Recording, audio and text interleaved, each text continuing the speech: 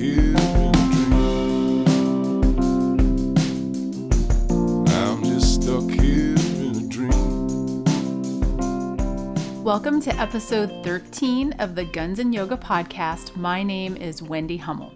This week, we continue our First Responder podcast series. During the month of June, I'm going to be releasing podcast episodes in which I talk with fellow first responder podcasters. Before launching my own podcast in February, after years of thinking about it, I followed several law enforcement and other first responder related podcasts for several years. As a newbie, I did not know what to expect when I reached out to veteran podcasters like James Gearing of Behind the Shield, whose episode you heard last week, and Garrett Teslaw of The Squad Room. What is so great about the wellness podcasting space that I've noticed is that those doing the work are gracious, caring, and truly called to serve. All responded to my cold emails right away and not only agreed to be on my show, but spent time talking with me about podcasting tips, recommendations, and advice. Dr. Rachelle Zemlok is no different. She's my guest today, and she is one of the hosts of the Code 3 Families podcast. She's a licensed child and family psychologist that specializes in seeing first responder families. She and her friend, fellow therapist, and fellow first responder spouse talk to each other about topics specific to first responder families, like why a first responder spouse can feel underappreciated, helping your first responder kid manage the challenges, and her latest episode, what are your first responders' boundaries on bringing work home?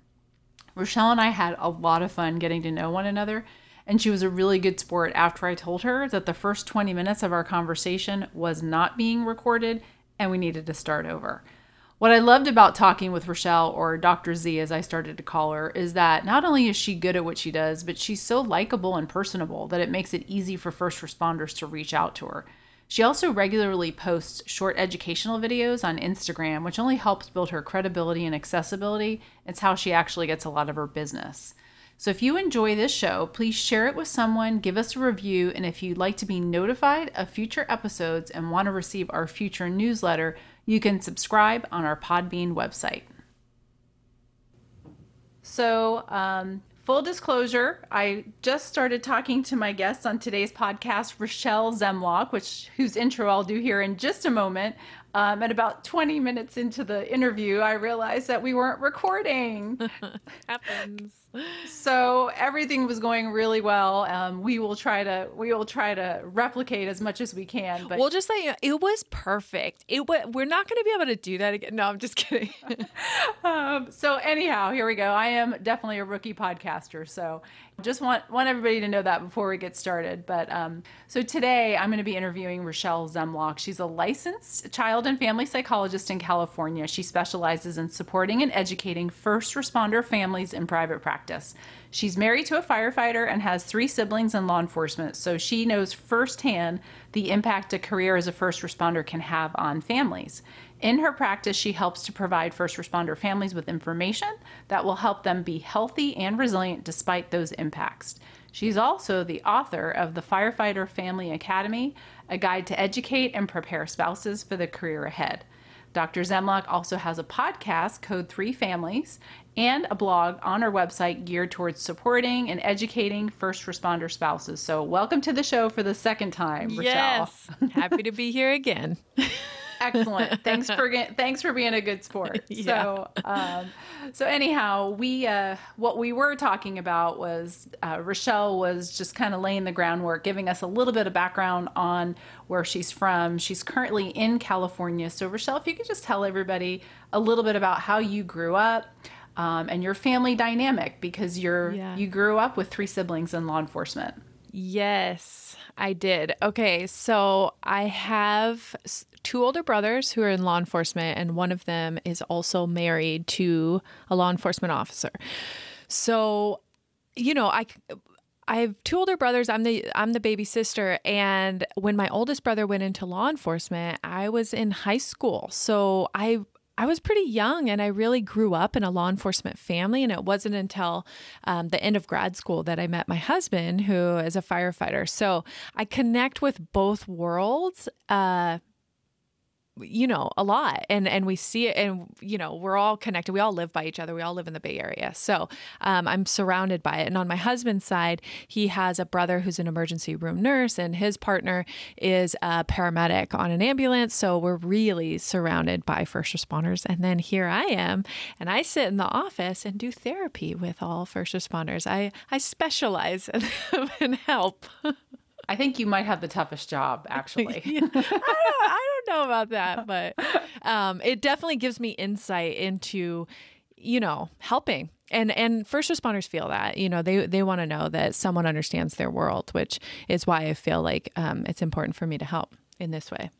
Yeah. And we talked about this already once, but I had asked you if like your parents or if you grew up with law enforcement or first responders in your family, and you said you didn't. No. It was just the path that all you and your siblings took. The path. And they were all like, my oldest brother kind of started that path, right? And he just knew from like young in high school, like this is what he wanted to do. He was just like on that path. He wanted to be in law enforcement. And the same thing with my husband. He knew at a very young age, and I was like, this is what I want to do, and just geared his life towards it. So I think that's a common experience where it's just like this passion or mission.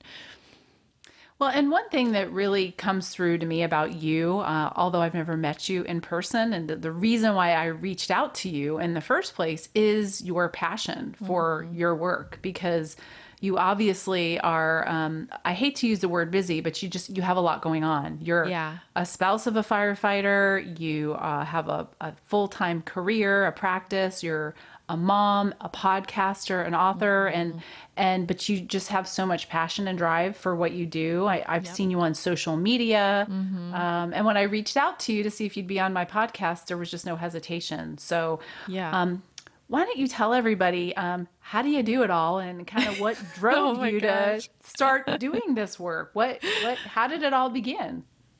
Okay, how do I do it all? Life is chaotic. So you said I'm a mom, but I feel like I have to say I have a 4-month-old at home and a 3-year-old, because the terrible threes is a challenge. And then on top of that, we have a newborn. That means I'm getting up, multiple times a night for the last 4 months. So it's pretty chaotic. And then on top of that, of course, I have a spouse who leaves for 48 hours in a row. This week it's 60 because there's some sort of mandatory overtime. We have fire season coming up in the West Coast, which means he could be gone for 2 weeks at a time, which don't even get me started on, because I don't know how I'll survive that with everything that I have going on, but we'll deal with it when it gets here. Wow, that's amazing. So, and not really being familiar at all with that, especially in California. I mean, that's amazing. So you may not see him for 2 weeks at all. Yeah. So, West Coast. Fire season is like getting worse and worse every year and kind of expands throughout the month. So in May, we have to already start thinking about it, because there's already like staffing issues that they like need more staff, right? But really, like as June hits and the temperatures start rising, we start to see, wildland fires pop up. So for fire families, this is like a season. Like you really have to prepare for the fact that like every time he goes to work, he may not come back for 2 weeks. You're hoping he comes back in 2 days, but you may get the call in the middle of the night that's like, I'm in LA or I'm over here and I don't know when I'm going to come back. But in our department, they can keep them up to 2 weeks. There are wildland, like CAL FIRE departments who could be like 30 days, 60 days. I am not that spouse in that fire world who also have children, but it's like a big deal, and probably we'll expect to see it through October. So this is kind of the expanding season now, where not until November do we start to go, whew, okay, back to normal.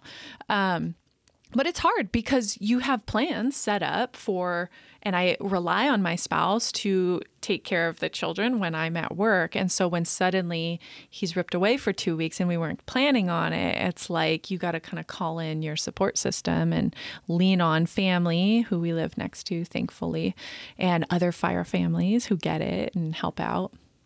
Well, even more reason for the type of work that you do and the support that you offer is even more important, because it's stressful enough for families to have to deal with mandatory overtime. But 2 weeks is a little bit different than, maybe 2 or 6 hours. Yes, absolutely. Yeah.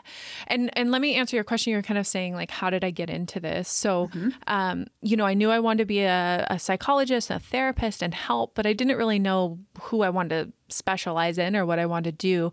But, in grad school, you have to do your own research, my dissertation, your own published research. And I watched my brothers as law enforcement officers really go through some changes in their kind of personality, their outlook on life. We hear about that with first responders, but I didn't know exactly why that was, right? So it kind of intrigued my interest. Like maybe I'll do something, with law enforcement and try and contribute to this world somehow. And so my brother paired me up with a sergeant who was running their peer support team for the last 20 years, who was very highly respected. And I talked to him about how can I help? How can I contribute to the law enforcement world? And his response was, maybe you could learn more about how we can support the families. A critical incident happens, we support the officer, we support the administration staff, but we're really not doing anything for the families. And how do we do more? And that was perfect because I was a family member. And so it's something I can care about. He extended his, trust in me to others in the department and asked them to sign up basically for my interviews so that I could do this, which I'm very grateful for because I wouldn't have got the interviews otherwise. And so I interviewed law enforcement officers, spouses, and then adult children of law enforcement officers so that I could get a very, a broad perspective of how police work impacts law enforcement family. And in doing that, there's a ton of overlap for fire and military. And so I kind of learned about it all together. And then after all of that research on law enforcement family, I found a firefighter and I married him.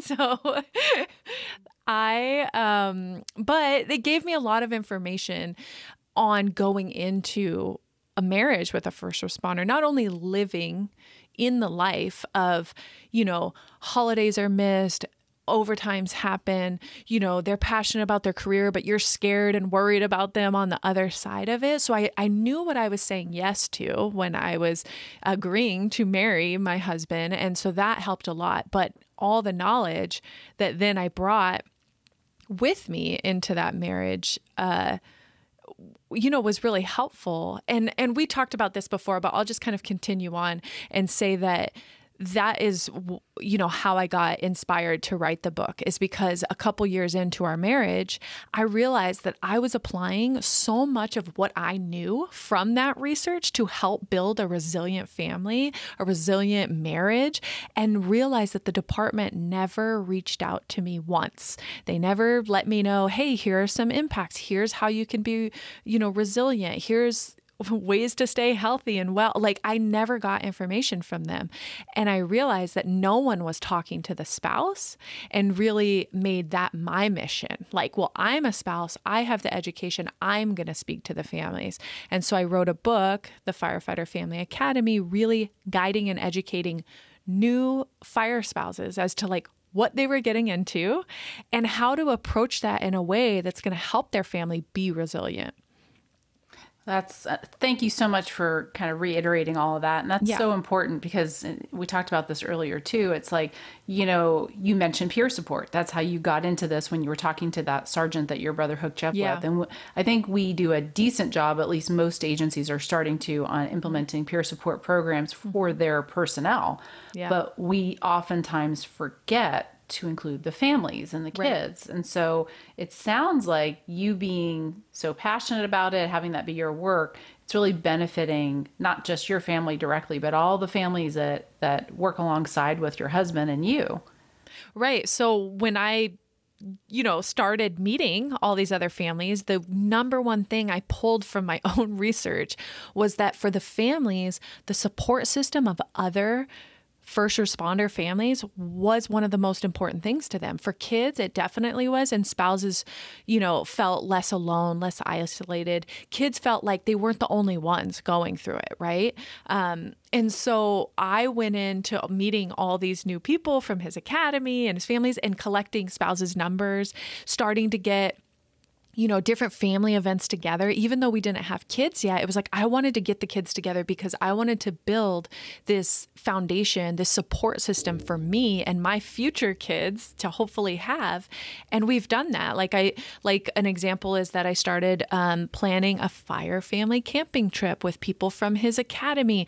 And we're on 6 years now and we're so excited. And these kids may not see each other all throughout the year because we don't live by each other, but we do our best to try and make this camping trip because we want to just like check in, see how people are growing. And it's helpful for kids to know when their parent goes to work, oh, I'm working with so-and-so today. They can put a picture to that person. They know whose family that is.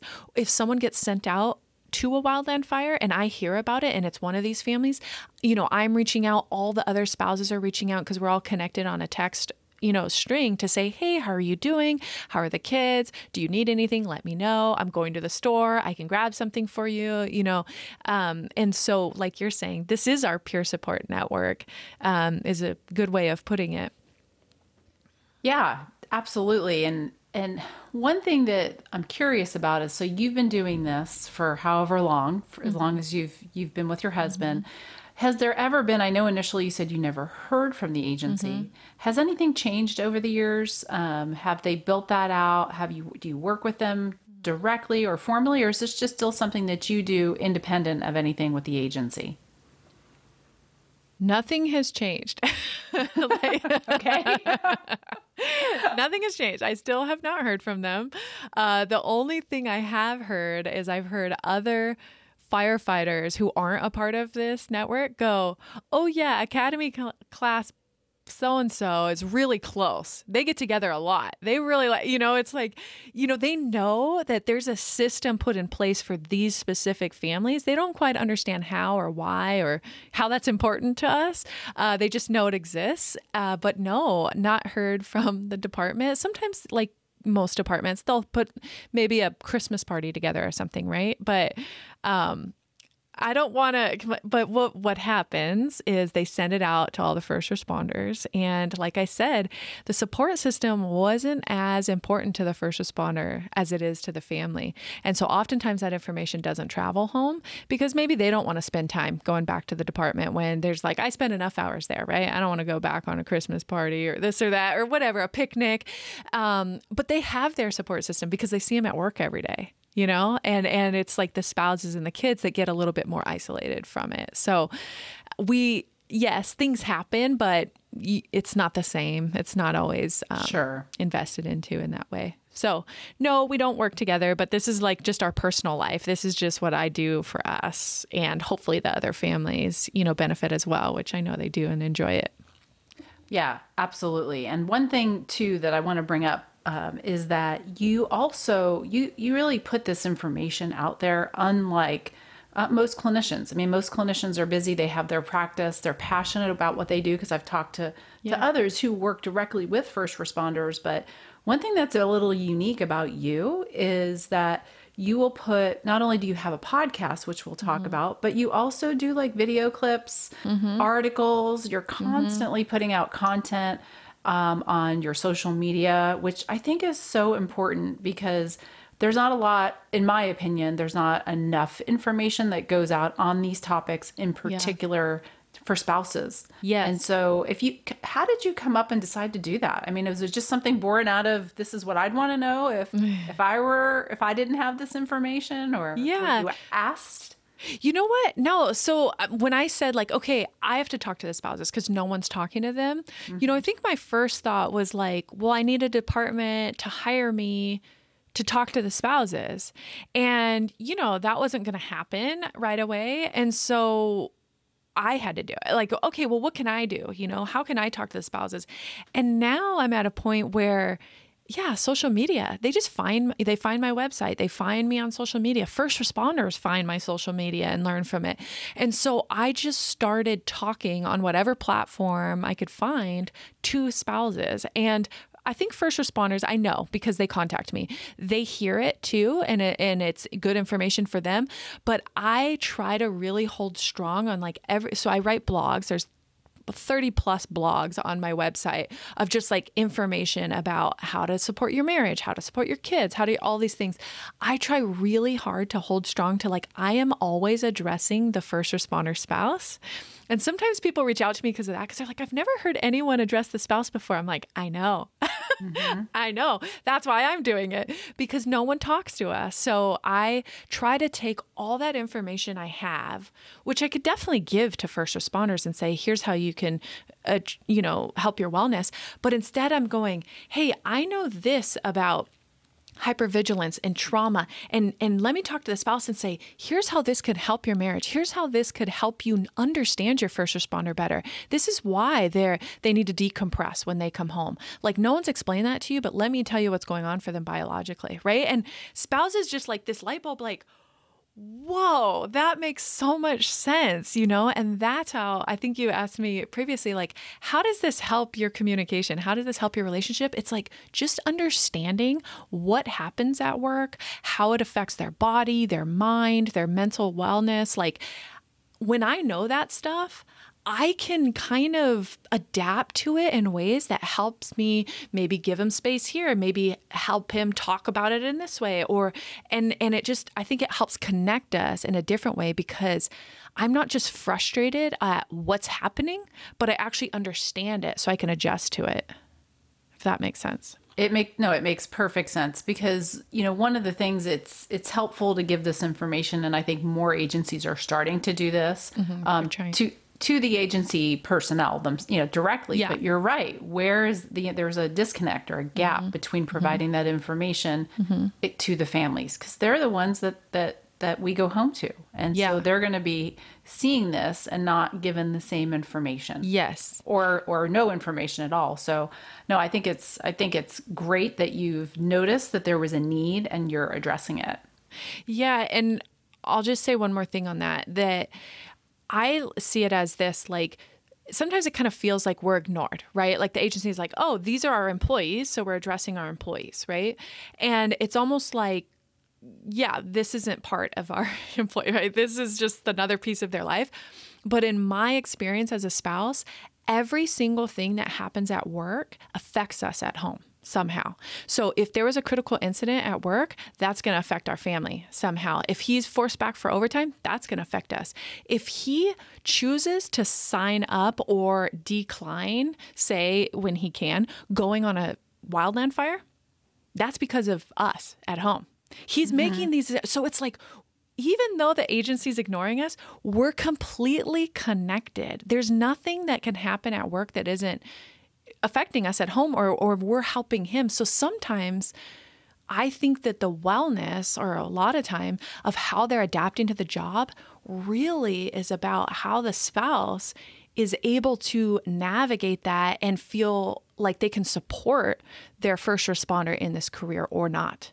Are they challenging them in every move they make, and like really more overtime, more, and it's like putting more stress on a first responder and how they're responding to the job, right? Or is there like an understanding with like, oh, okay, that makes sense because of this. Well, we'll navigate it this way at home so that the first responder can go to work and not feel like they're just abandoning the family, right? And it's like, I feel like my husband's wellness, like I have a huge part in that, and how he enjoys or does not enjoy work. And yeah, does that make sense? Oh yeah, it definitely makes sense. And I was going to ask you something, and it's twofold really. One is, I just want to see what your thoughts are about this, but it's also kind of a little bit self-motivating because of the job I have right now. I'm a wellness coordinator for an agency, and this is actually something that we're working on right now. Yeah. Which is bringing in families, and providing them training and access to information. What would you recommend? Like, let's say you had unlimited resources. You could walk into any agency and say, here's what I think you need to do and implement for families. What would you suggest? One, you have to get the contact information of the spouse. That sounds pretty basic. Nobody has it. And the information does not travel home well. Emails go out. first responders ignore them. They don't, bring them. And so the spouse is just kind of floating in space and doesn't get any of this information. So that is something that I get, I think, directly on social media. I'm talking to them directly, which is great. So getting the contact information of the spouse so that you can talk to them and see if they're interested in things. I think connecting spouses together is helpful. And I don't know how an agency feels about this, but connecting them on their own connections without the first responder, because so much of our life is lived independent of the first responder. It's like what would happen in my experience is like, if I'm connected to this family only because my husband's home and they're friends, and so we see them because of that, as soon as he's out, which is a lot, he's gone, I no longer have that connection. It's not at my fingertips, right? Like if they're the ones setting it up, they're the friends. So it's like, I really have to build my own relationship with this family and this spouse so that when they're gone, I can say, hey, do you want to meet at the park? Like I've got the kids, and I think the other important piece, just bringing that up about play dates, is what maybe a department could do is like connecting families who live next to each other. Mm-hmm. Because we have pockets. I don't know if that's how it is in your state, but it's like a lot of first responders don't live in the town that they work in here because we've got like long commutes. And so there are like these pockets of like some family lives here an hour this way, some families live an hour this way. And so it's like it doesn't necessarily help for me to be connected to that family that's 2 hours away. But the families in my neighborhood, it is helpful for because we can do a park day. We can do a coffee, day. I can go to the store and grab them something if they need it. So that's kind of like how I would think about it. So what about education or offering classes for spouses? Like some of the Absolutely. things that you do on your own, Yeah. coming in and just saying, hey, having a day or having several trainings throughout the year, what would you recommend for that? Yeah, I definitely... Yeah, education on what's going on for the first responder is helpful. I think what I find a lot of people most interested in is communication, skills and how to help that process. Their kids, they want to know about like, how is this affecting my kids and how do I support my kids through this? I do a lot of talks on that. Sometimes what I find is that, having the couple together, that's great. Like, I'm glad that they're getting educated at the same time. People don't open up when that happens. Spouses don't connect with one another and talk because there's like this weird pressure around like the first responders are in the room. The first responders are like, don't say anything.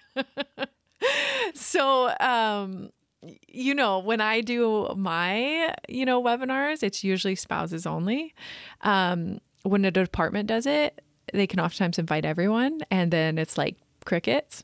And so I just like expect that when I go in. So it's interesting. Like I have a way of being able to connect with spouses differently than a department can because I don't represent the department. And there's that fear. I don't think we've broken that barrier, right? There's that fear that the department holds around this is their job and I don't want to say anything. I want to fly under the radar as a first responder. So like either we're not going and if we are going, we're not saying anything, So and my events are different. I don't represent anyone. And that's a good point. But, it sounds like what you're suggesting would be, in a perfect world is have classes open to both the spouse and the first responder, but then also just spouses only too. Yeah. Yep. And in a perfect world, like what I'm saying about how the department brings this interesting piece in, like sometimes I wish a department could just hire me, but like just let me do the supporting and just like bow out because they bring in a different level of like, I think people are worried or scared or like, what does this mean? And is something going to like, punish my, spouse later on in their career or their job, or someone's going to hear about this information? Is it confidential? Like it's all these questions. And because I'm not a part of the department, there's a little bit more trust that can go into that. Yeah, and I think this is all still so new for agencies to be doing things like that. I think that there's still a little bit of a stigma partially Yeah. to talk about some of this stuff, and then people are concerned about repercussions. Well, what if I say this? Is this going to impact, some position I go for later on, or I don't want Yeah. people knowing this, that, or the other thing. So I think there's a lot of reasons why that It people doesn't- might be a little apprehensive. Yep. So that makes sense. Yeah. And so besides that, when you talk to spouses and couples and you give advice on communication with all your research and everything and now your direct experience with being with a first responder, if you have somebody who's a new spouse, or maybe their spouse might just be starting out their career field, what do you recommend? Because these are the kinds of things that I talk to spouses and families about, what to expect and how they can overcome barriers to communication. What topics do you usually talk about when you talk about what do you kind of recommend? And I'll kind of bounce off that if that's okay.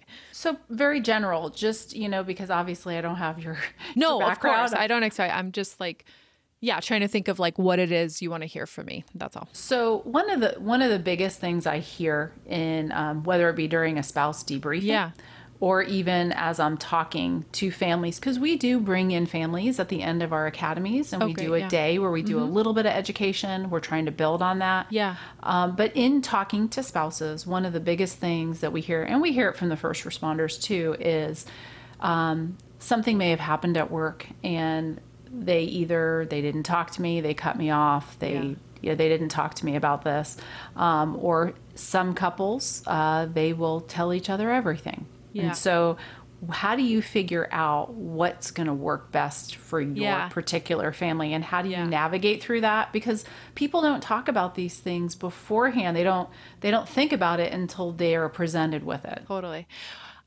First of all, I'm smiling because these are chapters in my book, conversations to have, because I'm hey, here's a conversation to have. How much details do you want? What makes sense for your family? So what I always say is in my book, I reiterate this a lot. There is no one right answer for any of these things, but you're going to have to talk about it and figure out what works for you. Every family is going to be different. And then I give an example of maybe my boundary around it, or what I want, or what we do.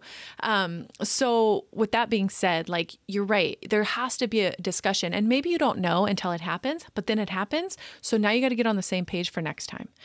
Hey, that didn't go so well. This was not good for us. So let's talk about how we want this to actually happen if this happens again, because oftentimes it does. So it's knowing and understanding each other's boundaries around, and what happens is there's no discussion, and so then there's no conversation. And it's sometimes, her first responders say they don't want to burden their family, right? They don't want to bring it home and burden their family. But I always talk about there's a middle ground. You don't have to come home and talk about the details, but you can come home and talk about your experience of the day, your experience of the calls, your stress, what is most stressful, right, at the job. Because oftentimes it's not the details that are the most stressful part of the job that's affecting them. So it's just getting on the same page. What questions can a spouse ask? What's triggering, or I don't want to answer that question. What details does a spouse want? Maybe the spouse is so scared that they're going to share details that they don't ask at all, right? But if we get on the same page about here's what I do want to hear and here's what I don't want to hear, and then the first responder, here's what I'm okay with talking about, here's what I'm not okay with talking about. Okay, now we can have a conversation and we're all very clear on what the boundaries are. So and my husband and I have that. I'm a therapist, and I can take in lots of information about details when it comes to my clients. But when I go home, I don't want those details. He knows that. He knows how to talk about it. We don't just free for all. That's my husband, I don't want to hear that stuff. So we have a very clear understanding as to what we're going to talk about and what we're not going to talk about. Yeah. And it sounds like, I probably need to get a copy of your book, first of all, and check it out, because it doesn't sound like what you've got in there is specific just for people. Yeah, it sounds like it applies to anybody. So Yeah. And that goes for so many different conversations. So a huge one that you haven't brought up is the transition home. is like one massive thing that first responder couples struggle with is like, Tell us about that. Yeah. Okay, this transition home, right? It's like, I'm sure you're familiar with the book, like Emotional Survival for Law Enforcement. Okay, so Dr. Gil Martin talks about the hypervigilance biological roller coaster and how first responders are in this hypervigilant mode, and it takes a while for the body to come down off that. And when they do come down, it's like crash and like kind of like exhaustion and detached and all this stuff. So they can come home. Oh, this is from my experience of working with couples. Sometimes they come home in hypervigilant mode, and it's like lots of negativity, like, get your room clean, do this, why is this? It's like, and they're still like pointing out all the negatives that's going on around them. And sometimes they come out in that like exhausted, depleted, detached mode. That's different for everyone. We got to have a transition in there from work life to home life. For the first responder, there's got to be some sort of transition. And you just, as a first responder, really have to figure out yourself. What do you need to transition mentally into home life? Is it space? Is it time? Is it a workout? Is it a shower? Like, it's different for everyone. But if the spouse doesn't understand that there has to be this transition, you can take that really personally. Like, what do you mean? You've been gone for 24 hours and now you need space? It's not about you and your relationship. It's about them physically and mentally trying to get back into home life. So it's like the spouse also has to figure out, what do they need to transition? For a spouse, my experience is transitioning from a single parent home to a double parent home. That's the transition that I'm trying to make, is like, I've been managing it all. And sometimes the experience is I just want to like shove it all, like, take it, I'm done. But it's like they're done too, right? So it's got to be this balance and this understanding. And couples have to come up with like, okay, I need 1 hour, but then after that, I can relieve you of this. Or maybe it's vice versa. The spouse is like done. It's like, I just need to take a walk and then I can come back and give you your space to go take a workout. Like, it's going to be different for every single family. The point is that you've discussed what your needs are, and then you try and come to a compromise about how we're going to do this transition, because it's such a massive transition in our homes when they've been gone for many hours and in hypervigilant mode. And we've been single parenting without them, managing all of it. And then we come home and we all have to then just like get along and run a double parent household. Like, it's just so extreme. Like, most professions don't have to go through that, but like we do. And that is a real source of tension between couples often. And maybe, if you don't mind, Rachelle, just for those who might be listening who aren't as familiar with hypervigilance as others, could you just briefly explain what it is? And you talked about the biological link and how that impacts and affects, and you see those symptoms that you already touched upon, and just quickly give us a little explanation.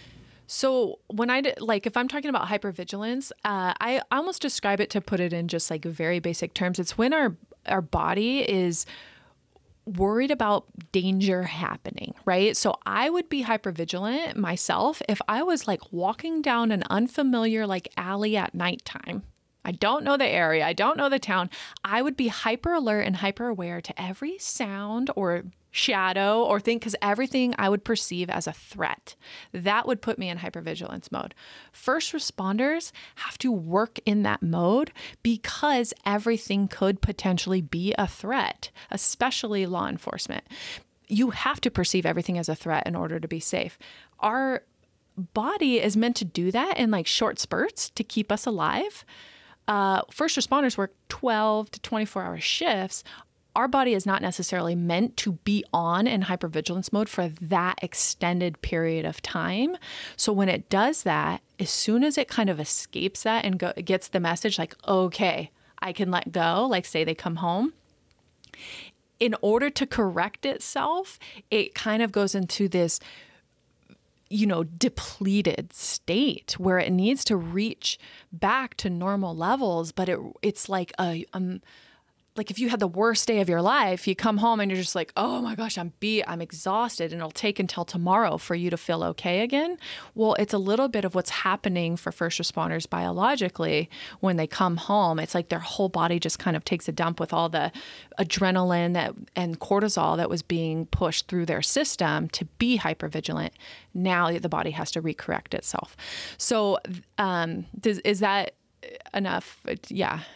Yeah, I think it's so important. I mean, a combination, obviously, of communication and education is something I think is so important, because even just having that little bit of information about why somebody might need that space or time and what's going on inside that you can't see to explain why they may need that time or why they may be acting or feeling the way that they are, and then what can be done. And that's where that communication comes in on both people's on both of their parts, to be able to figure out how you're going to proceed once they come home. So no, I appreciate you clarifying that for everybody. Yeah. And a lot of first responders don't even understand that about themselves.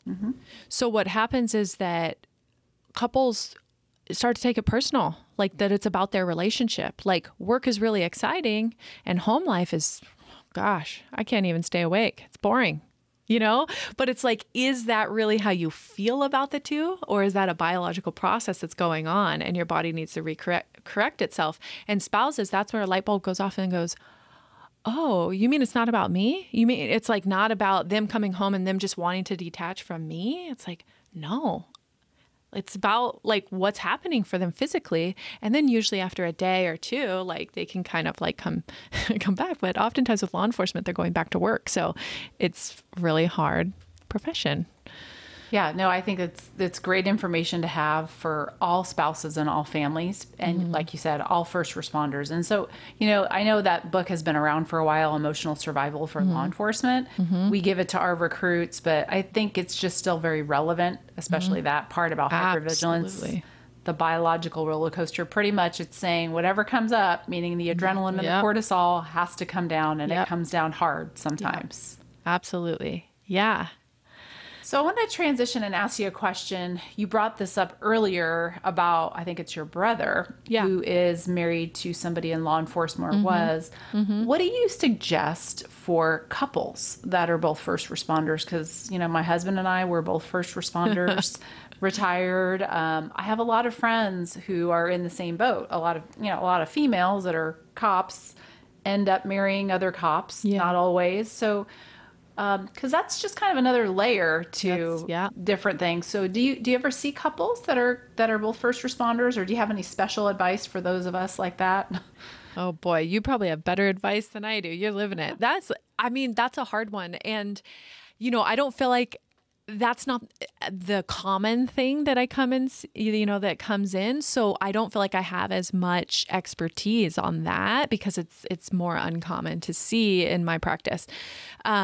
So kind of guessing at it, what I'd say is that I think as if you're both in it, you probably do really good at understanding each other's work and knowing what you need and understanding when you kind of just need to like detach or talking about it. Like, you're probably really good at the support part when it comes to the job, which non-first responder spouses can struggle with because they don't get it, right? They don't understand a lot of it because they're not educated on it.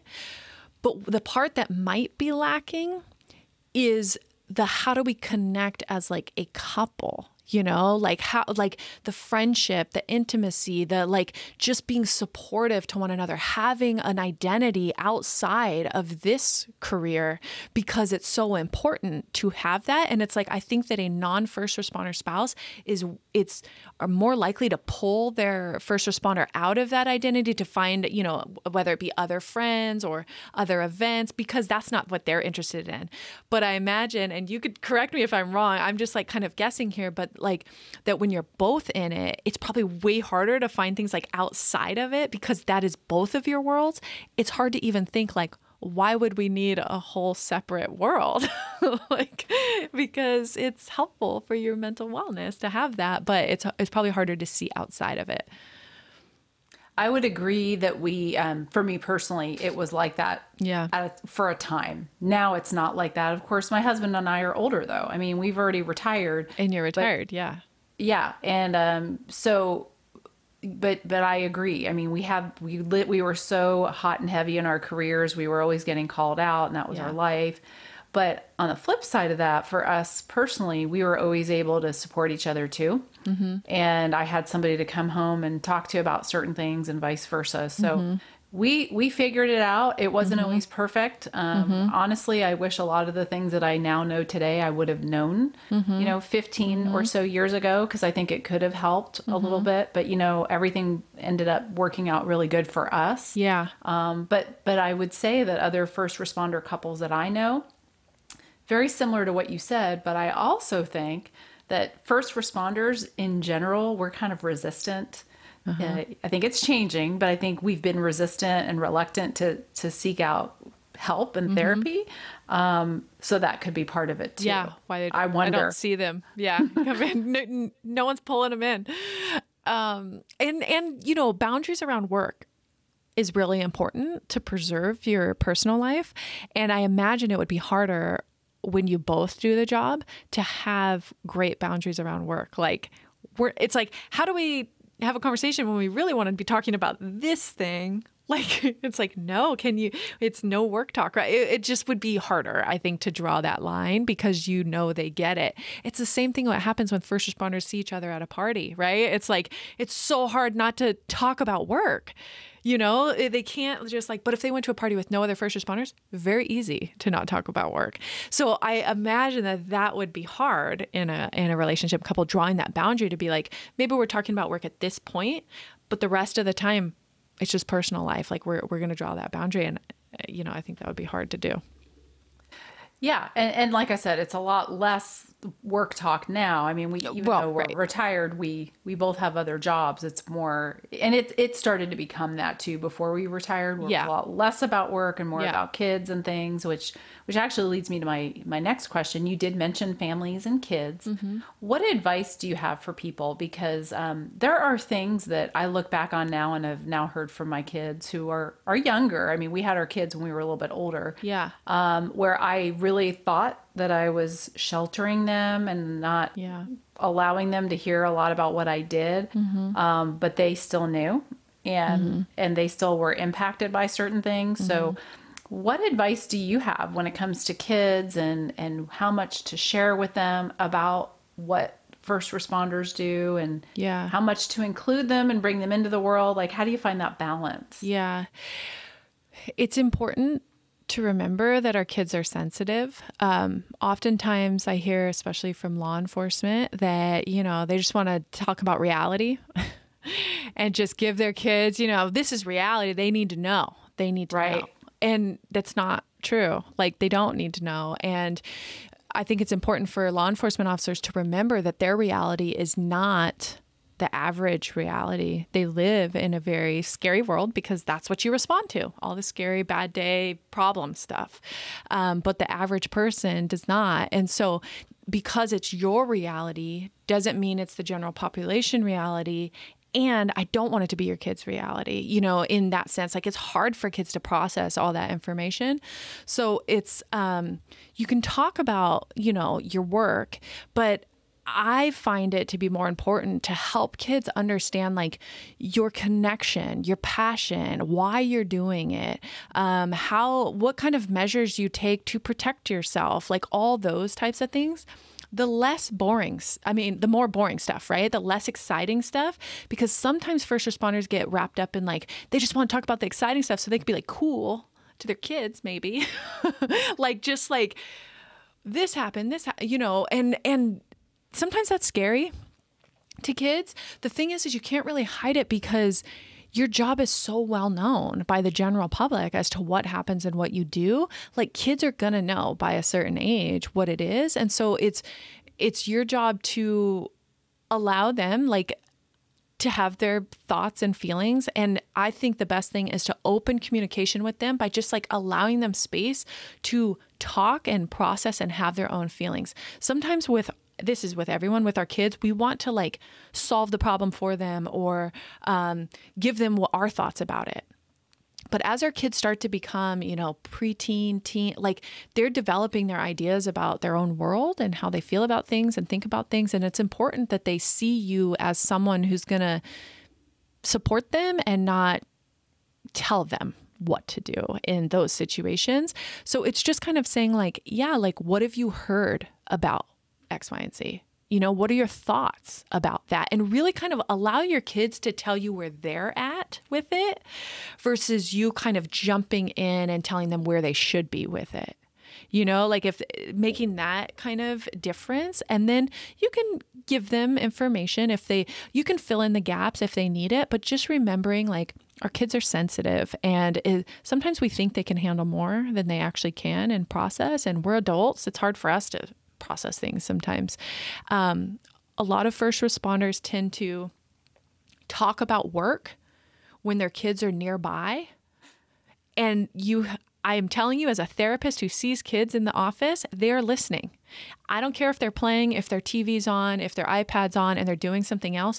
They're listening, they hear it, and they're picking up on the emotions in the room because they talk about it in therapy. And so sometimes oh no, we don't talk to them about our job. It's like, but you talk about things that are going on at work or in the world, in the vicinity, like, oh, just another blah, blah, blah call today, for instance, when you come in the house.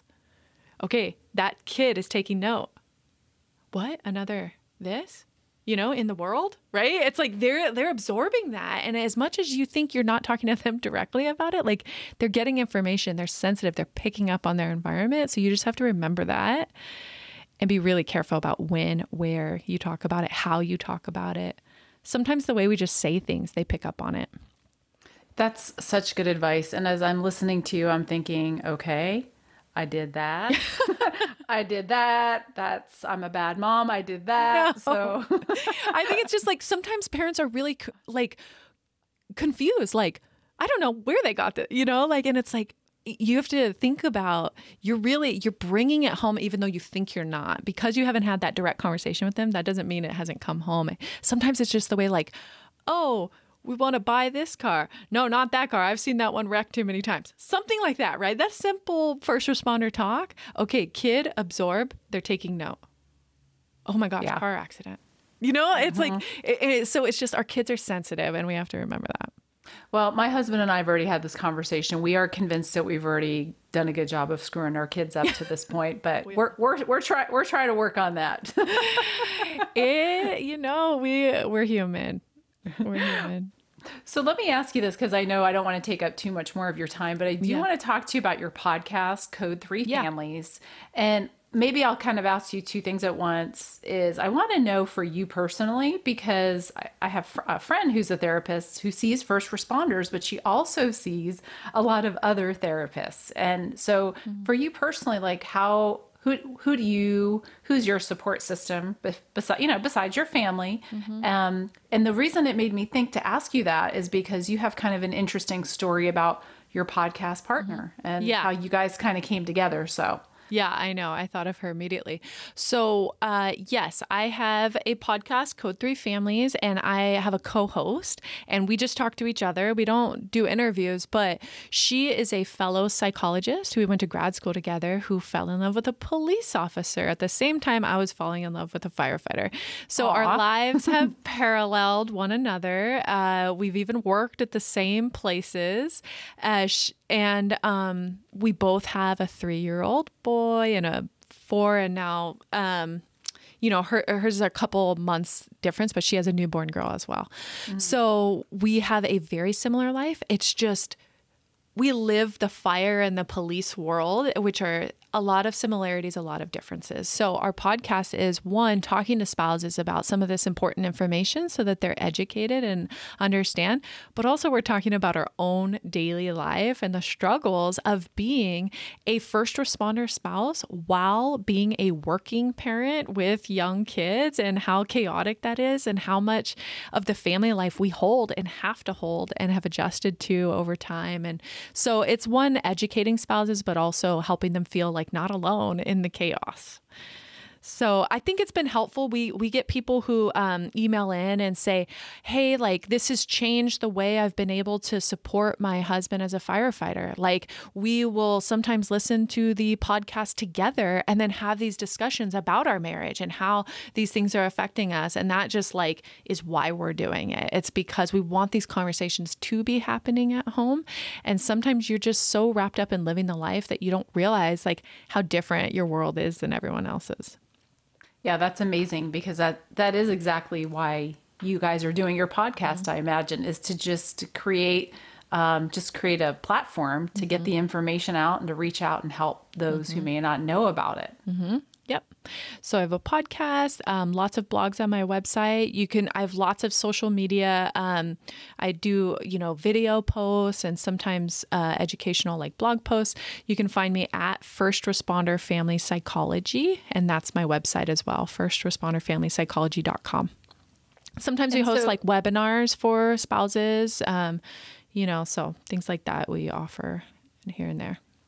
So 2 questions. If you have, because I noticed you do teletherapy on your website. So do you see people that are outside of California as well? No, it's illegal for, my profession. I can only see people in the state I'm licensed in. So Gotcha. if you're in California and then I can see you. Otherwise, I have lots of resources that you can utilize. But if there's somebody who's a leader or an agency decision maker who might want to bring you on for a webinar or even bring you in person to give training to their agency, that would be something you would do. Yes, I can do trainings, webinars, things like that. It's just to take someone on as an individual therapy client, I can only do within California. But everything else, yes, I'm available and open to do. Excellent. Well, Rachelle, it's been a pleasure talking to you, and in some of the stuff we talked about twice. So I really appreciate your patience with all that snafu. But thank you so much for everything that you do for spouses and families of first responders. You have so much energy, and you have a lot of energy. With how little sleep I get and how exhausting my kids are, but somehow. But no, really, it's contagious. I mean, we can see how much you care about this stuff and keep on doing it because, we're just getting started. So thank you for everything that you do. Yeah. Thank you for reaching out. This was a pleasure. Thank you. All right. Take care. Bye. I hope you enjoyed the show. Again, if you enjoyed it, please share it with someone, give us a review, and if you'd like to be notified of future episodes and want to receive our future newsletter, you can subscribe on our Podbean website.